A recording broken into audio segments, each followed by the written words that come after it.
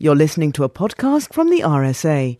You can find out more about RSA events and projects and how to get involved with the fellowship by visiting our website, thersa.org.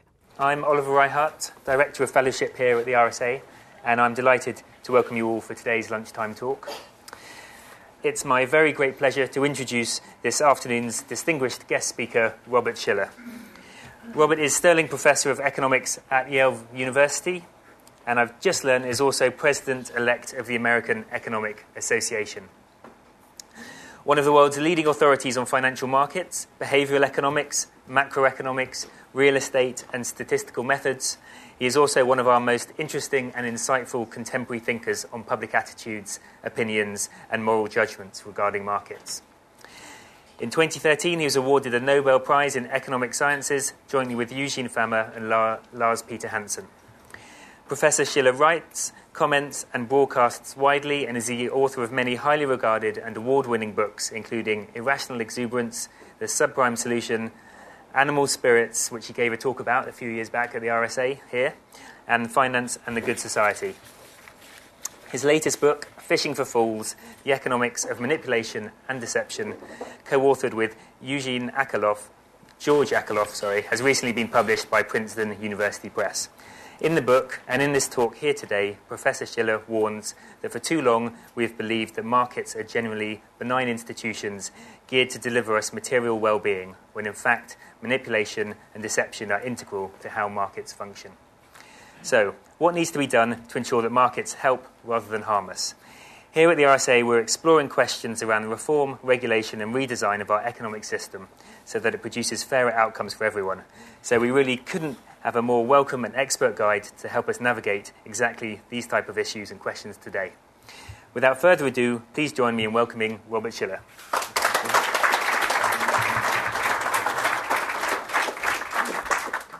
Well, thank you. As Oliver said, I was here in 2009 for a book that I wrote with the same co-author, George Akerlof, called Animal Spirits. So this is part 2 of a sequence. I don't know if there'll be a part 3. We were together interviewed by Jason Zweig of the Wall Street Journal, and he said we set an important milestone. He said this is the first time he could recall where a book jointly authored with 2 people had a sequel. He said almost always when 2 people write a book together, they get a divorce right after. So I have to say that we actually had a rather intimate writing relationship in that I crossed out things that he wrote and he crossed out things that I wrote.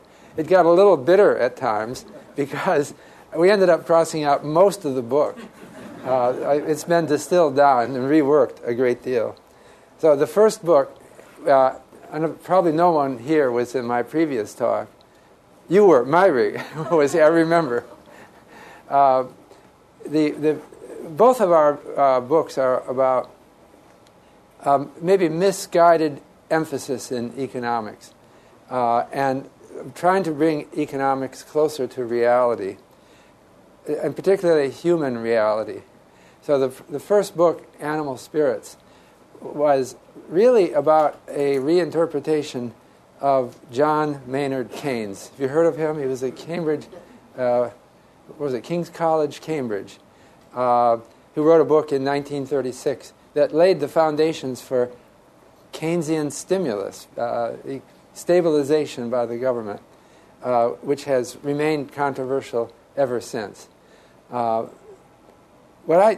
we thought about Keynes is that there was a lot of subtlety in his book that they must have inspired some people who thought it was a great book. I think it's the most important book of the 20th century. But it just didn't fit into the paradigm of thinking of that day. And he wrote it in 1936. 1 year later, Sir John Hicks wrote an article called Keynes and the Classics and Interpretation that reinterpreted Keynes and put it into mathematical framework. And curve shifting. Economists like to shift. You've studied economics? You have supply and you demand, and you shift the supply curve or the demand curve, and you know what I'm saying. I've discovered that there's a bias toward that kind of economics.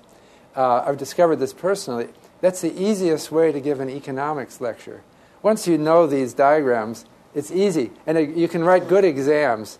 Anyway, they're clear-cut problems. But the problem that Keynes was getting at, and I think that we're trying to get at too, is that these problems are not so clear-cut. They involve issues that economists are uncomfortable with, like psychology. So Keynes, writing in 1936, used the word once in his book, animal spirits, that ultimately he thought the economy is driven by some kind of changing psychology. Animal spirits means your animating spirit, what makes you get up out of bed every morning and ready to face the day. It's a psychological thing.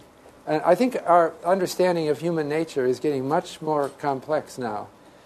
We have a whole new field called behavioral economics that's informed by psychology, and now by neuroscience and computer analogies. Our whole view of human nature is changing, and economics has to change with it.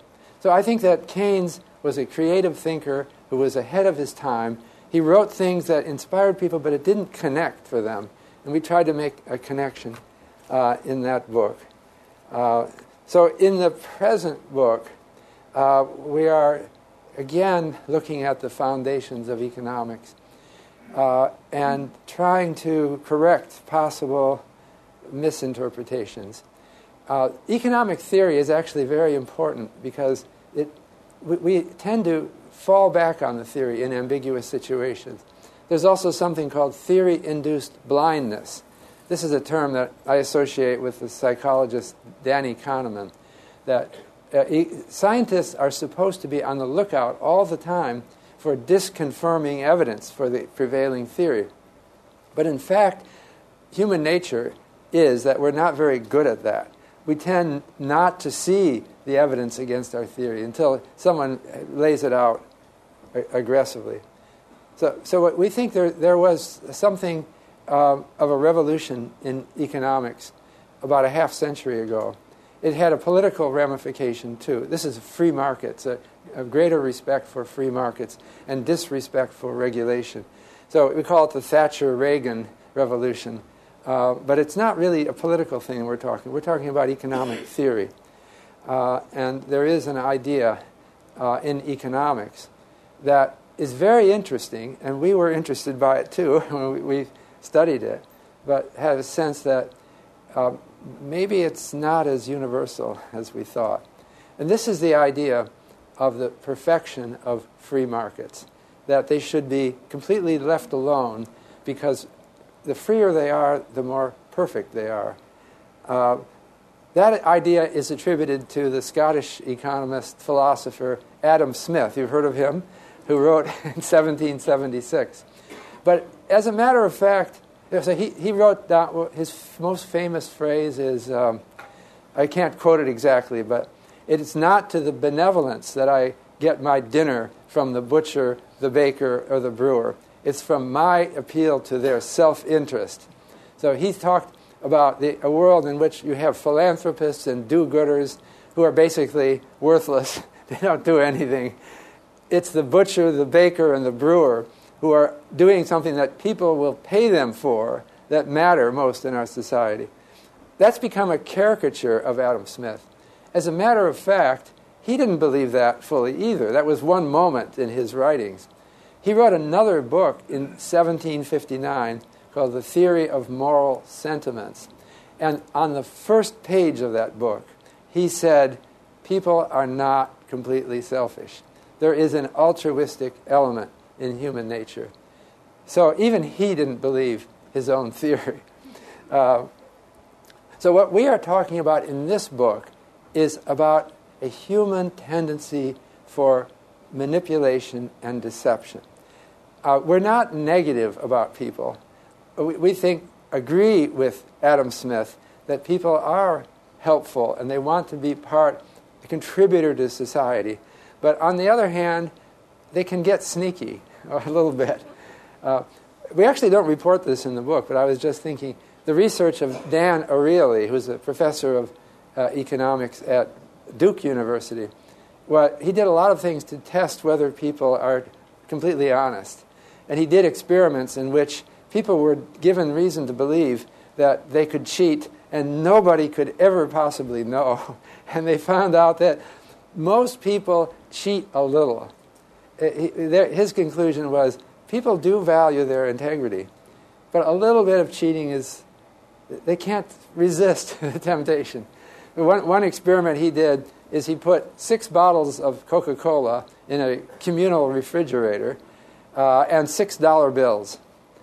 And then he came back 2 weeks later and found that all the Cokes were gone. So they were all stolen, but the $6 bills were completely untouched. So what he concluded, and with more experimentation, is people think, well, maybe it's okay. I have deniability. I grabbed that Coke. I thought it was mine, so they thought it was all right. But they're not going to take somebody's money, right? So that was all still there. So that's the kind of world we live in, and we wanted to think about what that means for economics. The thing that we emphasize in this book is that in a modern free market economy, organizations develop built around human weaknesses, ability to take advantage of people and their weaknesses, and that we call phishing. Phishing with a PH. Entered the Oxford English Dictionary 20 years ago. It's a new word, and it refers to a certain kind of internet fraud. But we wanted to use it more generally as a metaphor for any kind of manipulation and deception. And so that's what I'm going to talk about. And we also do you have it up here? You crossed out it should say Fishing for Fools, the economics of manipulation and deception. Fool is spelt with a PH. That refers to most of us present, I suppose. It doesn't mean a fool with an F. It means somebody who hasn't appreciated the magnitude of the phishing that's going on. So the idea is that you don't know your own brain bugs, but professionals do. And you lead a life of an illusion of self-direction when you're in fact being directed by others. So the idea is that we draw it with numerous examples in the book, is that professional organizations thrive on little quirks in your ability to repel manipulation. Harmless often, but I don't know, there's so many examples. There are other books that have been written, but we're trying to put them together into a different view of the world. There was a book in 1957 by Vance Packard. Both George and I read it as teenagers. Okay, it changed my life, that book. I stopped watching television after that. I didn't want any more ads. But one thing that was reported in that book is there was an experiment with smokers. They used to advertise cigarettes in those days. Experiment with smokers to see if they could tell their own brand apart from other brands. And the conclusion was nobody can tell, generally. They all taste pretty much the same. But why is there all this brand loyalty? Well, it turns out marketers have created that. And the way they do that is they graft stories. In other words, they find that you have what matters to people very much isn't how the cigarette tastes. They don't really care. They all taste pretty much the same anyway. What they care about is what it says about me. And so cigarette advertisers use an experimental approach. This is a 20th century thing. Experimental approach to defining an ad. So Marlboro cigarettes invented the Marlboro Man. Do you know this? Older people who remember cigarette advertising. But the way they did it was with experimentation. They tried many different figures, occupations, smoking their cigarettes. And one of them was a cowboy, tough-looking, rugged guy. And for some reason, that ad worked. So they just went worldwide with it. Turns out people in India like the Marlboro Man, too. They experiment separately with each country. So there's something discovered about what's attractive. But it links it to your personality. So in our book, these themes, you've probably heard it. There's a consumerist movement that warns people against being seduced by ads like this.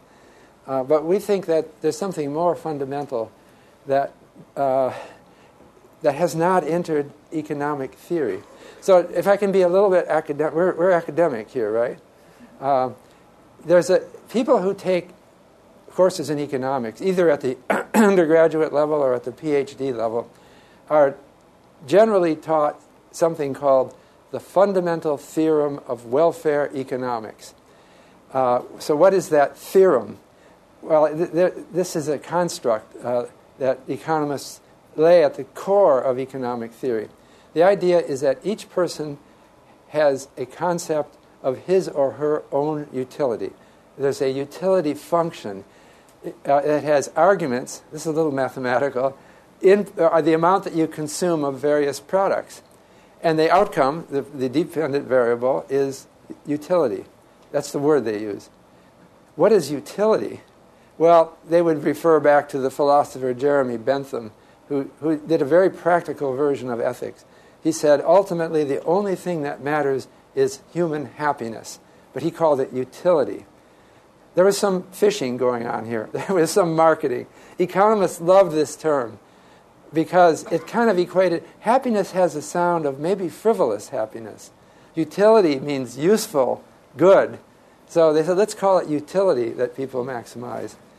And the fundamental theorem of welfare economics says that in a free market competitive equilibrium with no externalities, the resulting equilibrium is Pareto optimal. Now, Vilfredo Pareto was a Swiss-Italian economist writing around 1900 who actually anticipated the whole fundamental theorem. He was trying to say what's good about free markets in the abstract. And he wrote down this idea, Pareto optimal means that it's impossible to make any one, in the equilibrium, the free market equilibrium, it's impossible to make anybody better off by reallocating consumption goods without making someone worse off. There's no way to make everybody better off. And he said, at that time, Pareto said, this should be the objective of an economist. We don't talk about taking money from one person like Robin Hood and giving it to another. It's all about making everybody better off, and we should confine our attention to that. If that's what you take, and you believe the fundamental theorem of welfare economics, then the job is done. All we have to do is campaign against tariffs, taxes, regulations, anything that interferes with free markets. It works on the assumption that everyone knows their own utility. The problem with that is that people don't know their utility. And in fact, what is this utility? The first person to criticize Pareto optimality was Vilfredo Pareto himself. He said, I was only kidding when I wrote that. Well, that's not a quote. But he became a sociologist later in life. And he thought that human society is much more complicated than he suggested.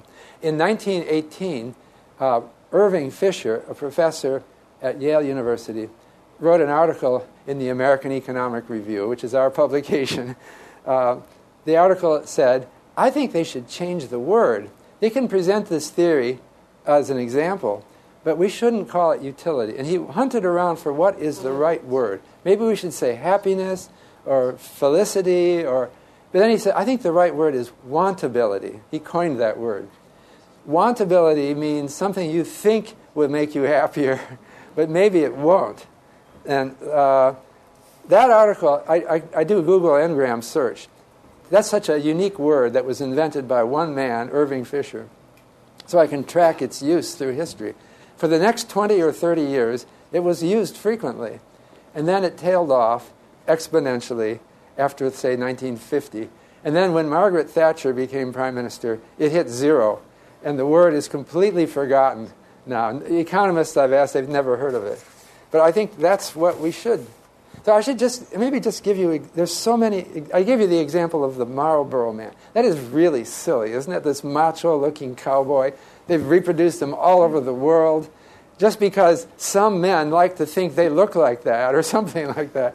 But there's many. I'll give you one other example. and then that we talk about, and it's the slot machine. This is what we open the book with.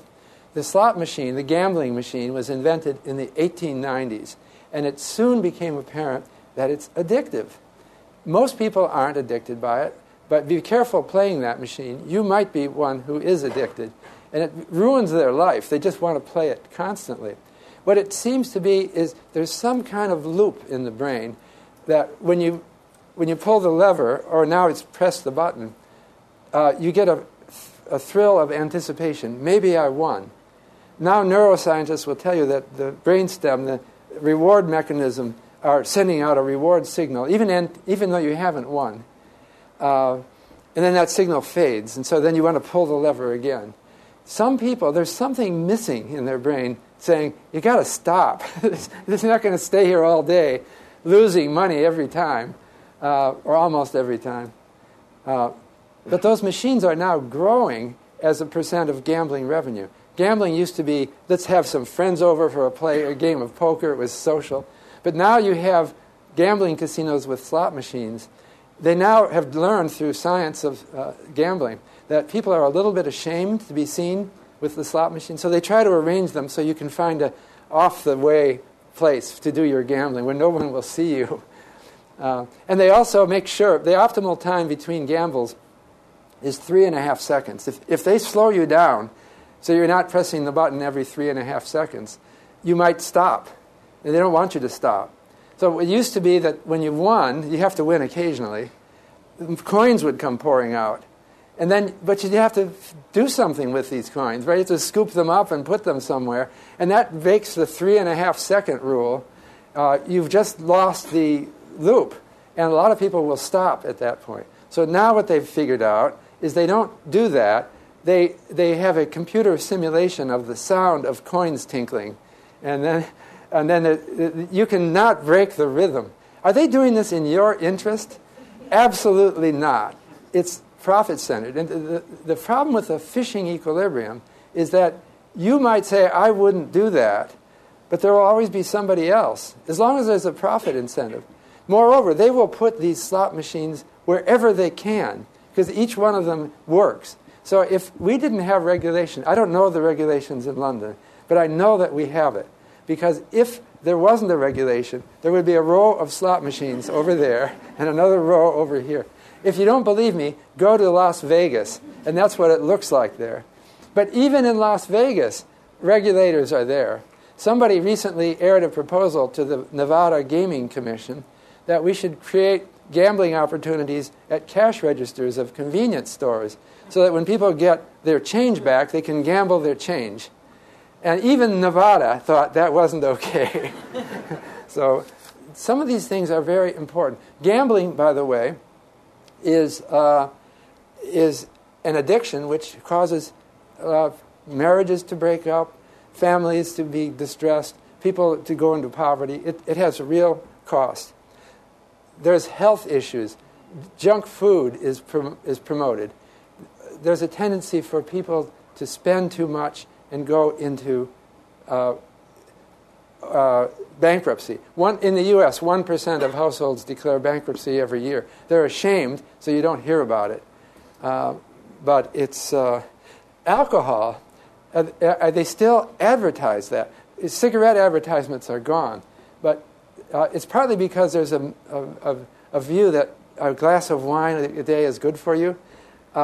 We were going to put our skepticism of that claim in our book, but George wouldn't let me because we're not medical people. I can just tell you this. There are medical articles questioning whether that glass of wine is really good for you. But I'm just still troubled by the ads that we see for alcohol, given that they show happy young people drinking together on TV. The 30 seconds, the most beautiful people you'd like to be are drinking together.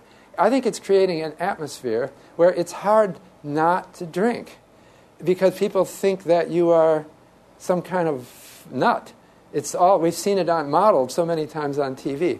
And in fact, alcohol is a serious problem in our society, not just because of death due to alcohol, which is a substantial cause of death, but in the way it damages human relationships and marriages. particularly when one member of a couple is an alcoholic. There's studies of this. It kind of ruins the relationship. It destroys intimacy. It's a serious problem even today. Not that we have any simple solution, but we have to realize that fishing plays a role. But I want to just conclude with some optimism. And actually, it's more than optimism. It's about why our society works as well as it does. There's a tendency in modern U.S., U.K., and other countries to think that our success is exclusively explained by our commitment to individual freedom and free markets. Well, I think that's a half-truth. It's partly explained by that. But it's also explained, I think, by our commitment, our sense of civil society. What makes a nation successful? This is subtle, but I think the UK and the US are both well along on civil society. By the way, I have a habit of calling the UK our mother country. It really is our mother country in the US. But nobody says that. I don't know why. There's some resistance to saying that. But there's something about the culture here, which is a civil society culture where people get together in places like this and talk. They view the government as their servant. They're ready to vote the guy out the minute they don't like him or her. They are opinionated. They have a sense that nobody else is taking care of this problem. I will. There's also a philanthropic. RSA is nonprofit, right? That's another example right there. And these things are then spurred by individuals who are not necessarily doing it as part of their job. It's out of personal sense of integrity. So what I've been doing in the United States, I just did a 2-week book tour in the U.S. I give some examples of heroes, people who led social movements. These are events like the anti-tobacco movement, which was a big success. People who led those things, I said they should be our heroes. So I called out to my audience, what do you think of these people who I think are really our heroes? I'll tell you what happened. Almost nobody had heard of any of these people. So we remember as heroes comedians, novelists, singers, actresses, all these useless people generally, and the people who really changed our lives. So I'll try out one American example, and I would be amazed if any of you heard of these people. Alice Lakey. Good, that's what I expect. No one can tell who she is. Or Harvey Washington Wiley. Okay, well, you're excused because those are Americans. But I found their British counterparts. Okay. Otto Hainer. Okay, now, am I being offensive here and asking? Or Charles Casal. Or were those, no one recognized? Those were the people that brought in the food and drug regulation at around 1900. Well, I'm a little embarrassed to say this. There's something called American exceptionalism. You heard of this? Americans are given history in school that they have one lesson on world history. And the one lesson says, there used to be kings and feudal wars, and they were all fighting each other. And then America was born. And then it was freedom and democracy. And so we don't know anything. But I've been trying to resist it all this time. But the embarrassment is that we didn't talk about Otto Hainer. We talked about our American heroes who, in the beginning of the 20th century, pointed out through experimentation and argumentation that most medicines that were offered in drugstores were frauds. It was absolutely astonishingly bad. They analyzed what was in the ingredients of these medicines. It would say, Dr. Swaim's panacea, and it claims it would cure everything. So we look, what's in it? Sugar, artificial coloring, and then maybe some herb that had never been studied. But even that, the herb wasn't consistent. They would get another sample, and it wasn't there in the other sample. They had substituted something else. So that is a total fraud. And yet, it took someone campaigning against it. So my embarrassment, so in 1906, the U.S. Congress passed the Pure Food and Drug Act, created the Food and Drug Administration that tests drugs for safety. The embarrassment is that I discovered the UK did the same act in 1899. It was 7 years before us. So I have another book to recommend, which is especially important that Americans read it, but you could read it too. 20 years ago, the book was called Atlantic Crossing by Rogers, Professor Rogers at Princeton. The book argues that ideas were going back and forth across the Atlantic Ocean between America and Europe for hundreds of years, but he concentrates on a century of great progress from the mid-19th to the mid-20th century. And nobody knows it. That's because politicians will never tell you. In the United States, no politician would say, I'm proposing the Food and Drug Administration. We're copying what the Brits did 7 years ago. There's no one's going to make you tell the secret, so everyone thinks that their own country invented this. But nonetheless, Harvey Washington Wiley and Alice Lakey are still heroes for promoting a new idea. And it's an idea about government intervention with market solutions. And the government intervention should not be considered evil, as it so often, the theory that's prevalent these days marks these things as evil, and it underestimates the importance of civil society. It's not all of us just deciding what we will buy and withdrawing our purchases from the producers we don't like. It's getting up and talking and complaining. And it's not just the government, it's nonprofits, it's organizations, and it's business as well, business societies. All of these make for a successful economy, and I'll stop with that.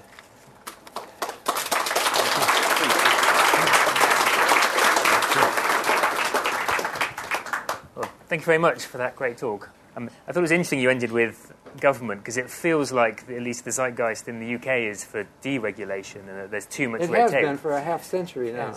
Yes. And yet you talk about the fact that Adam Smith recognised that the free markets weren't everything. You talked about Pareto recognising his model wasn't optimum. You talked about Keynes's animal spirits, and Danny Kahneman, who you mentioned, has been doing research since the 70s showing that human behaviour isn't rational. So why do you think this free market orthodoxy has such a grip on us? Well, it has some important value. Some things that Thatcher and Reagan did were valuable in that the complaint that was made against regulation was that it can be captured by the regulated. So, for example, we had fare setting in the U.S., maybe in the U.K. too, before Thatcher, where railroads had to get government approval for their fares. And airlines were charging high fares because the government regulator approved it, and there wasn't real competition. And so it was just expensive. There have been improvements. Another example, Milton Friedman wrote a book in 1962 called Capitalism and Freedom, in which he advocated eliminating licensure for doctors. This sounds amazing. How could you not license doctors? Anybody can practice medicine. And that sounds like a dangerous idea. But he said, look, medical care is too expensive. We didn't have, he probably opposed national health care too. I'm sure he did. But people couldn't afford medicine, so they weren't getting treated. So he said, it's better to have a quack doctor teach, that's what he said, treating, and it'll get better through time. People will learn. Now, the outcome of that was not deregulation. We still license doctors. But they've now moved, I don't know what you call them in the UK, but they have nurse practitioners and physician's assistants who have a separate kind of license that requires less training. And they can operate in a less authority position. So that was an outcome of the appearance of the improved understanding of how regulatory capture works, and that regulation is not always a good thing. So it's not a simple solution we have. We're just arguing that don't carry that example too far, that we do need regulation, And we do need ethical authority in business. That'd be good. Because for me, when I read the book, it felt like you did this great first half where you demonstrated how your markets are fundamentally flawed. So not just one or two isolated examples, but the very fact of the way the markets are set up are fundamentally flawed. And I just wonder, to what extent individuals or civil societies mentioned can actually really make a fundamental difference to the markets. They can make differences around the edges, but what's the solution for a real deep understanding of those flaws and having a market which doesn't exploit them? Well, there's no simple solution. Let me go back to my example of slot machines. You might argue that slot machines should be allowed because people enjoy them. They obviously enjoy them because you see them there all the time. So wouldn't Jeremy Bentham approve of having slot machines?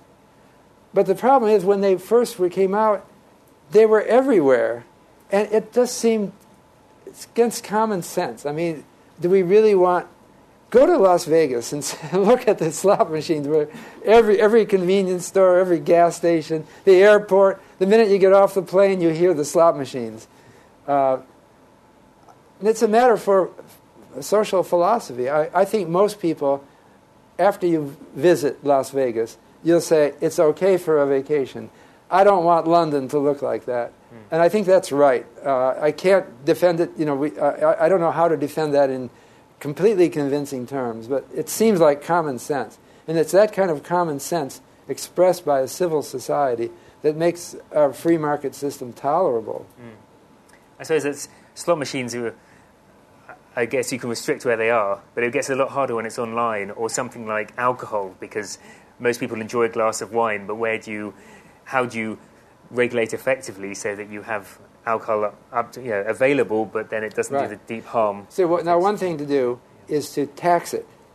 Now, in the U.S., there was a huge temperance movement which culminated in prohibition. U.S. consumption of alcohol was outlawed for the U.S. From 1921 through 1933. But it was eventually repealed as a failure because it was too easy for criminals to somehow get alcoholic beverages, and it just didn't work. When they repealed it, many people said, we'll substitute for it something gentler, which is a high tax on alcohol, which discourages the use.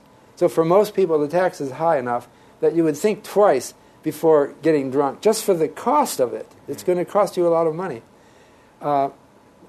Unfortunately, over time, the taxes have gone down because quietly behind the scene, alcohol producers lobby congressmen, and people just forget. So it's actually, the federal tax on a glass of beer is only 1 cent, I think, in the U.S. today. It's just only there in name. States also tax it, but it's not high anymore. So that would be a simple thing. And I would say banning ads for alcohol on television. Yeah. We've just lost. The problem with social movements is that they have their impetus. The temperance movement lasted for over 100 years. Now we have some successes, too, in dealing with alcohol. We have better methods, but I don't want to emphasize alcohol. This is something we do that's controversial. Temperance movement is really dead now, but we're still on to that. A little bit. Sure. Any questions do we have? Jamie Plotnick from the Carbon Trust. I'm interested to get your view on one of the public enemies in terms of businesses at the moment, the energy companies, utilities particularly, and they rely on a model of fundamentally inertia selling where they tempt people in and they rely on the fact that most people will continue to pay whatever rate they happen to charge because they're not changing. What's your view on inertia selling and what can be done about that? Yeah, thank you very much. A really stimulating talk, Professor. I don't know if you've read the book called The Big Short. It's Michael Lewis. Yeah, it's the story of, for those that haven't read it, it's the story of the people that shorted the subprime. And of course, that all written all over that is deception and manipulation. The amazing thing in there is another quality, which is blindness, the blindness of the regulator. And I'd be really interested to hear your take on that as well, because I think that's something something slightly different to what you've been discussing? Thank you. Hi, my name is Nicholas Wardy. 2 points. As someone who's in a regulated industry, I can definitely tell you that regulators are not Plato's philosophers' kings. They are not omniscient, nor they are necessarily benevolent, and there are challenges in dealing with them on a day-to-day basis. Second of all, I think regulation, there's another interesting aspect of it, especially particularly in the U.S. There's certain values that are being imposed through regulation on the U.S. which are, I think, could be controversial. For example, the legalization of marijuana. Marijuana is now legalized in Colorado. Crime has gone up by 15% in Denver over the past 12 months. I don't know if correlation up in Denver where they've legalized it? Yeah, where they legalized it, yeah. Because a lot of people who are involved in the marijuana business have now gone to Colorado. They're selling it. It's clearly gone up. So regulators, the government is imposing a certain set of values upon society, which is very much opposite, let's say, the temperance movement. So 2 points. Regulators aren't philosopher kings. And number two, in fact, they impose a set of values on society, which I think can be questionable to a lot of others. And do you think they really have the kind of right to do that? Or what are the implications of that? So first about inertial selling. I actually don't remember that term, but okay. So in behavioral economics, the term might be habit formation, or myopia, or there's terms similar that those are part of the toolkit of marketers. And I suppose I should say that marketers are not always bad people. It's a technology which invites abuse. But maybe I give you an inspirational example of inertial selling. This, as promoted by Dick Thaler and Shlomo Benartzi, companies should set their employees up on plans that put them in the right inertia.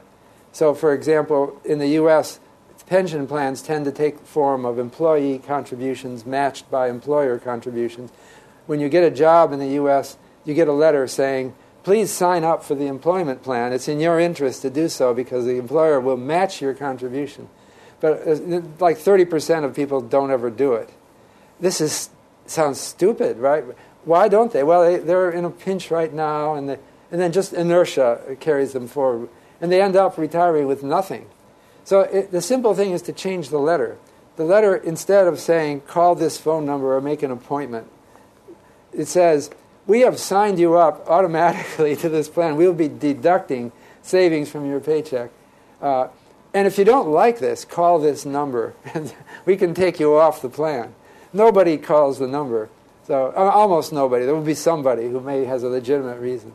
So that's a creative response to the basic principle. So the Big Short story about why didn't regulators see the financial crisis coming, or why did so many people see? Well, I have to say I saw it coming. It's in my second edition. Not exactly with clarity of irrational exuberance, but I thought that the housing market and the stock market were going crazy. It was. I produced a plot of home prices in the United States back to 1890. The amazing thing is, nobody had ever done that. There was no plot. There was no series of home prices going way back. They were all started in 1970 or 1990 or something like that. You just didn't have any data. And I took the measure to link together a series and produce it. So why didn't more people do that? This goes to some reality. Imagine that you're the head of a central bank, okay? You have a tight schedule every day. You have many responsibilities. And then someone pulls you on TV and interviews you. You don't want to look like a fool saying, I have no idea what home prices used to be. Nobody's paying any attention to that. So you kind of bluff your way through it. One thing I've learned from being on TV a lot is the TV people don't want to expose your bluff. When you don't know something, they don't challenge you on it there because they want you back on another show. And the other thing is, there's a book out now by Gillian Tett that just came out don't know if you know her. She is a columnist for the Financial Times, and now they've sent her to New York, and she lives in New York as editor of American edition of the Financial Times, something like that. But she has a new book called The Silo Effect, which is pointing out another problem with human nature. That is that we all join some department or division or group of people that we then spend our daily life with. In a modern society, it's technologically complex, so you need specialists of one sort or another. Then you want to excel within your group, and you want to learn the specialty really well. You turn yourself into an idiot savant. That is, all you know is our specialty. And you don't have time to think about the fundamentals that underlie it. There's certain assumptions that are made by people who are expert in this, and you have to assume that they're right. I don't have time you learn a little patter so that you can talk the talk. But then I think this is a big reason. The problem with the financial crisis is that it forced you to think beyond models of interest rates based on econometrics. It made you think about what's going on in people's minds. You had to think like a sociologist. You had to think about what are journalists doing? What kind of stories are they writing? What kind of stories get public attention?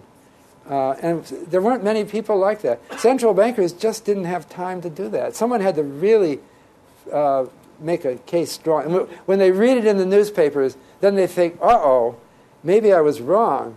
And then they start thinking. Nor did the head of Standard & Poor's, and that's what Michael Lewis gives a lovely example of. She just completely denied it. Well, on top of that, the rating agencies were giving AAA ratings. Sure. We talk about that in our book. There's also an aspect of what we call reputation mining, that the Moody's Investor Services was founded around 1900 by John Moody. I read his autobiography. He was a deeply religious man with a sense of social purpose. His friends told him when he founded Moody's, don't do that. You won't make any money with that. You're going to sell these volumes about bonds. You could make deals and make much more money. But he was very proud that he had made the right decision. He said, I did it out of principle. Well, not completely. I wanted to make money. He said, I wanted to be a millionaire too. But I wasn't going to do just anything to do that. And I just wanted to tell the truth about all these. I wanted to investigate them. I felt like doing it, and I did it. So he had, one rule he had is never accept money from the people you rate. That rule fell by the wayside sometime a couple decades after he died. Now they take money from the people they rate. And they're making a lot more money now. So that's what we call reputation money. The reputation of John Moody is still the reputation of the company. Fortunately, they've gotten better after the crisis. I didn't get to the last. When you give me three. Regulators are not platonic, you said? Platonic philosopher They're not these ideal people who are sort of... Right. I think you're right, but I should also say I've had a bad experience with regulators too when I started a company called Macro Markets, and I had to deal with the SEC. The Securities and Exchange Commission, which approved, my impression was they were reasonable people. I thought they were sympathetic to us, but they were bureaucratic, and they held us back for 3 years from launching a product. We just couldn't get a decision out of them, and it's an agency that. They're also. Why did they hold us up for so long? It's because they have a limited budget, and they have. They're not. We need to pay them more. Also, we have to. Lawyers? They're mostly lawyers. Yeah. Did you have to hire lawyers? We lost a lot of money. This was not a happy outcome for us. The lawyers aren't even happy. We didn't even pay them completely. They're not happy either. Great. But I mean, I think that this is part of ups. I'm not bitter about it. I think that, and I actually think these people. You can't leave it out of the story there because if you're talking about regulation, being the solution. Well, I didn't mean that it's quote the solution. I like business self-regulation, and I think business lobbyists have a role too. That they express the interests of the business. And I was well aware that those interests are not orthogonal to public interest. But I think we need some balance. I think there isn't enough lobbying on behalf of workers anymore. Yeah. Okay. More questions? Thank you. My name is Alice Termeulen. I'm not an economist, but I have a question regarding the economics of non-profit organizations in contemporary society. We see in the U.S. very, very wealthy universities, which are technically speaking non-profit organizations, producing basically very impoverished students who have a hard time paying off their student loans, as we see in the daily press these days. The problem is somewhat different in the UK and, again, different in the rest of Europe. But in general, there seems to be a question about the economics of non-profit organizations, especially when you look at FIFA as a non-profit organization shoving around billions around the world. And obviously also allowing a lot of profit-making organizations to profit from their non-profit goals. So do you have a perspective on these matters? Because for me, being not an economist, this is very confusing. Okay. Yeah, hello, my name's Jonathan Carhill. You talked in terms of bringing economics closer to reality. How much do you think the seeming obsession with economists with models is divorcing them from reality?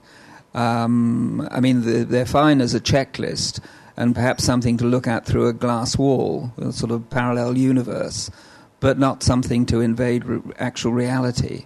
I mean, I went to talk recently by a prominent economist from the States who said, any situation, we have a model for that, which struck me a bit like the saying to a man with a hammer, everything is a nail. Okay, thank you. Thank you. My name is David Varga. I have two quick questions. One is, with regard to your comment, you constructed the index of house prices since the 1800s.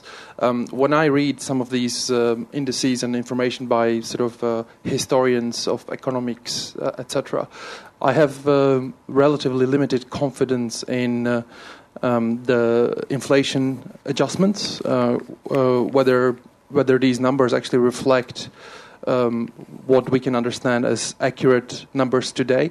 What can you say sort of to reassure me about that? Maybe specifically your process, but generally.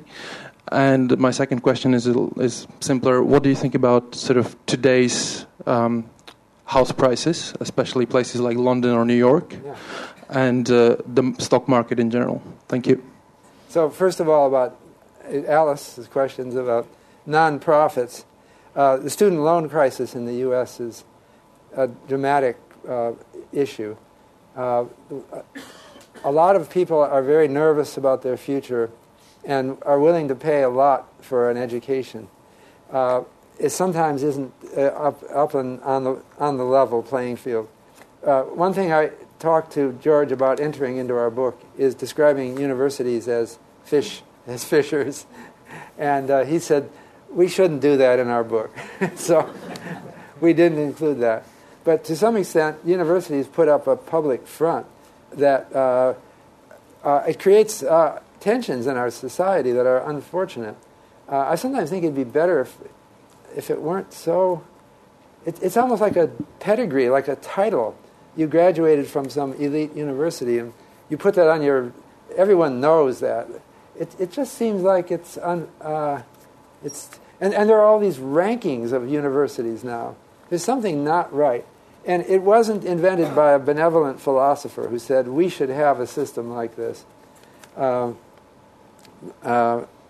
anyway, we need civil society who comment, like you just did, on these things. And the outcome could be some change. Well, already there's been a change in our attitude toward the for-profit. At least these are non-profits. They're not... They tend to expend their money on grand, pseudo-impressive buildings. And I feel bad for the people who are rejected, too. I somehow think that it's just not the way to start out life. It shouldn't be such a dramatic phase. Young people are panicked by the process So it should be kinder and gentler, but you keep talking. And that's the other. Okay. About models driving us further from reality. Well, there's another kind of fishing that goes on in academia. I know that I think I was referring to how John Hicks turned Keynes' book, which was very deep and philosophical and ruminating, into an exercise in curve shifting. And I know personally that the easiest way to teach a course is to mathematize it. First of all, I'll lose 80% of the class, and they'll be sitting there puzzled, and they're worried about the exam. And then they can't complain about my faulty grading of the exam because there's a clear mathematical answer, and you didn't get it. If it were an essay exam, then it would be... So there's some natural impulses to move in a certain way, out of self-interest in academia. But again, we should be aware of it, and maybe we complain about it. So the thing about home prices, you're right that consumer price index, which we use to deflate nominal prices to real prices, has a lot of shortcomings, and especially I deflated from 1890 to the present. Over that long interval, there's a lot of potential biases in home price indices. But if you want to look then at how real estate might be overpriced, there's other ways of deflating. You can divide by rent, price to rent of a standard apartment, or a price to construction cost, or a price to income. So there are other ways of deflating them. Now, I haven't carefully studied the London housing market, but I suspect they're all of those ratios are high. Now, the problem in the UK, particularly, I'm not studying this closely, is that there isn't much construction. Maybe there is. Now, you can say in London there's no more room for construction. Not so. You tear down 3-story buildings, and you put up... we just put up in New York 432 Park Avenue. And if you come into New York, you'll see it. It looks like the tallest... It's amazing. It's a residential apartments. New York is sprouting them. The New York skyline is going to change. You can do that to London, too. And it would bring home prices down. Now, apparently, Londoners don't like that concept of the city. But maybe you should get used to it. Maybe there should be a social movement. London is a wonderful place. More people want to live here. Let's make it possible. And I can build 100 432 Park Avenues here in London, and it would totally destroy the price of real estate in London. And that would be a good thing for most people, not for everyone. I think we've run out of time, but it's good to end on your vision for London, which is in my head. So thank you very much. It was a really interesting talk and a good set of questions. So the book, Fishing for Fools, will be available outside. It is a really excellent read with many more examples, so do buy it. And I'm sure you wouldn't mind signing copies after the session. So it just remains for me to thank again our excellent speaker, Robert Shiller. Thank you for listening. If you enjoyed this podcast, why not download our free app to access video and audio files on the go?